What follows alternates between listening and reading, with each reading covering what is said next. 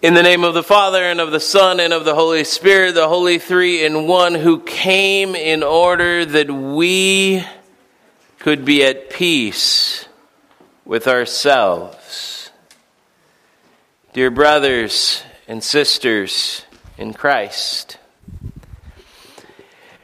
growing up as a white kid in a all-Asian school meant that every Christmas when it came around and every time that we had the sort of Christmas pageant thing, I was always the same character. Unfortunately, because sort of culturally, we have decided that angels are Caucasian. Every year, I was the angel. Every stinking year, I was the angel. It was like waiting for the cast of characters and who is going to be what. And every year it was like, hey, maybe this year I'll get to be a shepherd, or maybe this year I'll get to be Joseph, or maybe this year I'll get to be a wise man. But no, it was always angel. Because, sort of, culturally speaking, the only other white guy in that scene is baby Jesus, who wasn't really a white guy, but we'll talk about that later. And he was a little bit too young for me to play. So I was always sort of, typecast as this angel. And so that was like my pretty, it was my role every Christmas. And every Christmas I had to go through this role of, appearing to Mary and then appearing to the shepherds. And we don't know that was the same angel, but it certainly was because they only had, one of me in order to make both of those announcements. And so it was kind of like, okay, I know this role. I know how to do this. And in some ways, I kind of wonder sometimes maybe we get into a little bit of that in Christmas ourselves, where maybe we have a little bit of a Christmas character that we feel like we have to put on, or maybe that we do put on. We put it on purpose, perhaps. Some kind of character that we put on when we go to things like Christmas parties, or we go and visit family. We go and do all of these things. A lot of times, there's a little bit of this character that we put on. And that character may come about for all sorts of different reasons. It may be that, our parents expect something from us and expect us to be some particular person, and so we know that if we're going to be around our parents, and we might be around our parents in Christmas, that okay, well, I have to sort of put on this character. I have to play this role. I have to be that person. Or maybe it's a little bit different. Maybe it's not that somebody else has this expectation of you, but rather that you sort of want to make yourself appear as this person. And so this shows up, actually, for me, I see this every time I go to a pastor's conference. It's sort of silly every time you go to a pastor's conference, other pastors talk to one another and they say, hey, how are things at your church? And every pastor says, things are great. And you go, well, if everybody's church is great, we must be doing fantastic as a church. But in a lot of ways, sometimes we need to make that appearance. We need to play that role. We need to play that character. And sometimes that character isn't necessarily somebody that is somebody that people want to look up to, but that character is actually somebody that people pity. And so it's the sort of reverse, but it's still a character. It's still kind of like, how are things? Things are terrible. Please let me cordon you off for a little while and tell you how terrible things are. And so there's always this sort of character that we could play. And sometimes that character gets so difficult because sometimes we kind of wonder where the character ends and where the real us begins. And there's all of those questions about, okay, who am I really, and when am I playing a character, and how does this all kind of work out? And in the readings today, we have a lot of characters. We have a lot of different sort of character stuff that's happening. We have initially from that Old Testament reading, that Isaiah reading that comes up a lot of times, that really we're just like, his name is Emmanuel, he's born to a virgin, I don't care about the rest of the story. But the rest of the story is kind of important. So in the rest of the story, you have Ahaz. Now, a little bit about Ahaz's character. Ahaz's character is sort of a slimy guy. Ahaz is this guy who is sort of wheeling and dealing behind the scenes all the time. He would do really great in Washington right now, probably.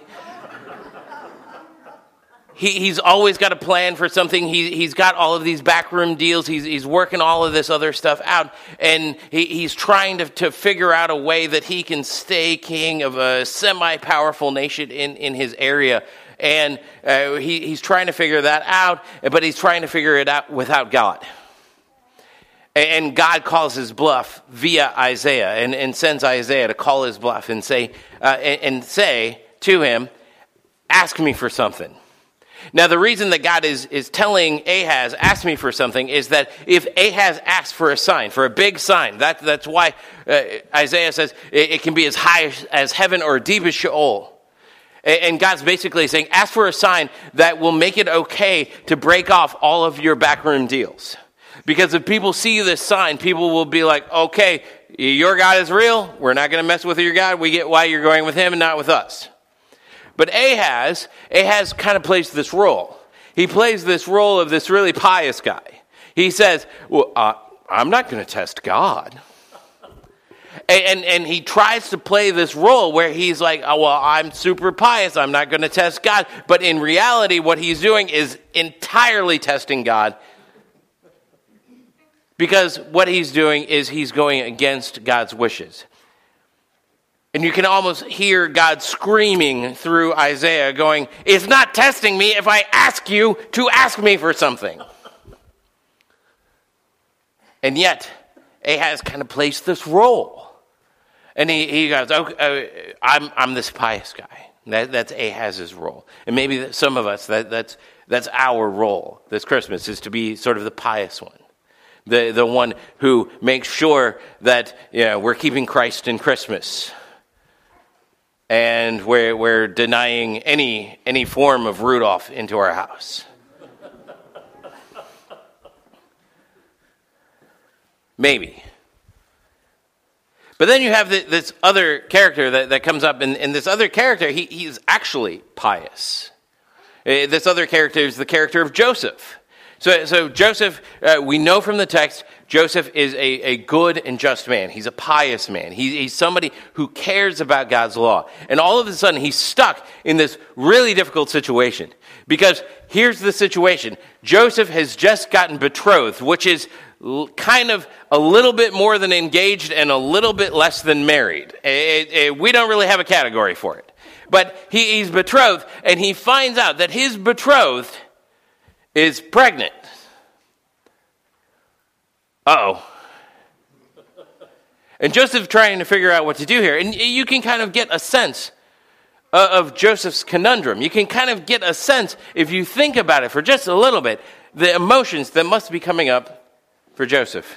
He has these emotions of shame, has these emotions of probably betrayal, has these emotions of confusion. He has these emotions of caring, because he obviously still loves Mary. He doesn't want to see her harmed, but he's stuck in this situation. And so what Joseph comes up with is actually sort of this sense of playing a role, and it's possibly a very strange role for Joseph to be playing. Because we know that Joseph is a very pious man. And yet his solution is, well, I'll divorce her quietly. Now, why would Joseph divorce her quietly? How would he be able to figure that out? How would he be able to pull that off? Because you see, what the law requires here is if Mary has been caught in adultery, that she is brought before the priests, and that she is either exiled, that's her best option, or that she's taken out and stoned. That's what the law requires. So Joseph actually has to come up with kind of a role here. He has to come up with some kind of explanation that would not end in disaster for Mary. And so it's possible that what Joseph is choosing here is that Joseph is choosing to take the blame for this child upon himself. And that he's choosing to look like a very despicable person. That what Joseph is sort of intimating by his actions is possibly that what he did was he got this girl pregnant. Oops. And I don't want to have that around in my life. I don't want that kid. So here's what I'm going to do. I'm going to be kind of an ugly man for the time, but a man that's completely allowed by Jewish law at the time. I'm just going to divorce her. Because she doesn't get to say anything in that divorce. And as long as he can grease the wheels, he can divorce her and jettison her from his life. And he might be seen by his neighbors and by his friends and especially by his other pious folks as being a nasty man. But Joseph might be coming up with this idea going, I'm okay looking like a nasty man if it means that she and the baby live. Now, we don't have any direct evidence that that's exactly what he's doing, but that's a part. It's a possibility of what he might be doing. Is that he's actually choosing to say, okay, this is what I'm going to do. I'm going to become a sinner in the eyes of other people so that these two can live. And if that's the case, then God was working in Joseph in a way that sort of foreshadowed who Jesus was going to be. Jesus was going to do that. Jesus was going to become sin. The only perfect person, the only person who ever kept the law completely, became sin, became the person who was crucified upon the cross to be sin for us so that we could live. But of course, that's not how it happens for Joseph. That an angel comes to Joseph and says, the child that is in Mary is from the Holy Spirit. Which all of a sudden, I think, if you're thinking about where Joseph is at emotionally right now, it's surprising he doesn't just shut down.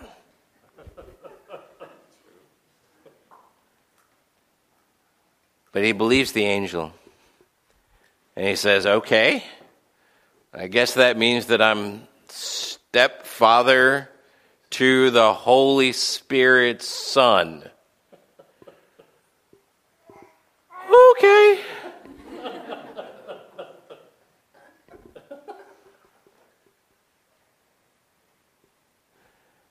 Which that response should be the response of our discipleship. Because in a lot of ways, this Christmas, and every Sunday, and every day that you are called since you've been baptized, is kind of a moment like that. Now, you haven't been called to be the stepfather to the Son of God, but you have been called to become the disciple of the Son of God. And that's a lot. That is a lot. It's almost as much as being stepfather to Jesus. And it's this moment where we go, huh? Okay, I'm called to be your disciple. Okay. And we start to go, how do I even begin to do that? How do I even begin to say that I am a disciple of this Jesus Christ? How do I begin to say that I'm patterning my life after his life? And a lot of us, we do. We emotionally shut down at this point. We just go, I can't imagine that. I just hope that he forgives me.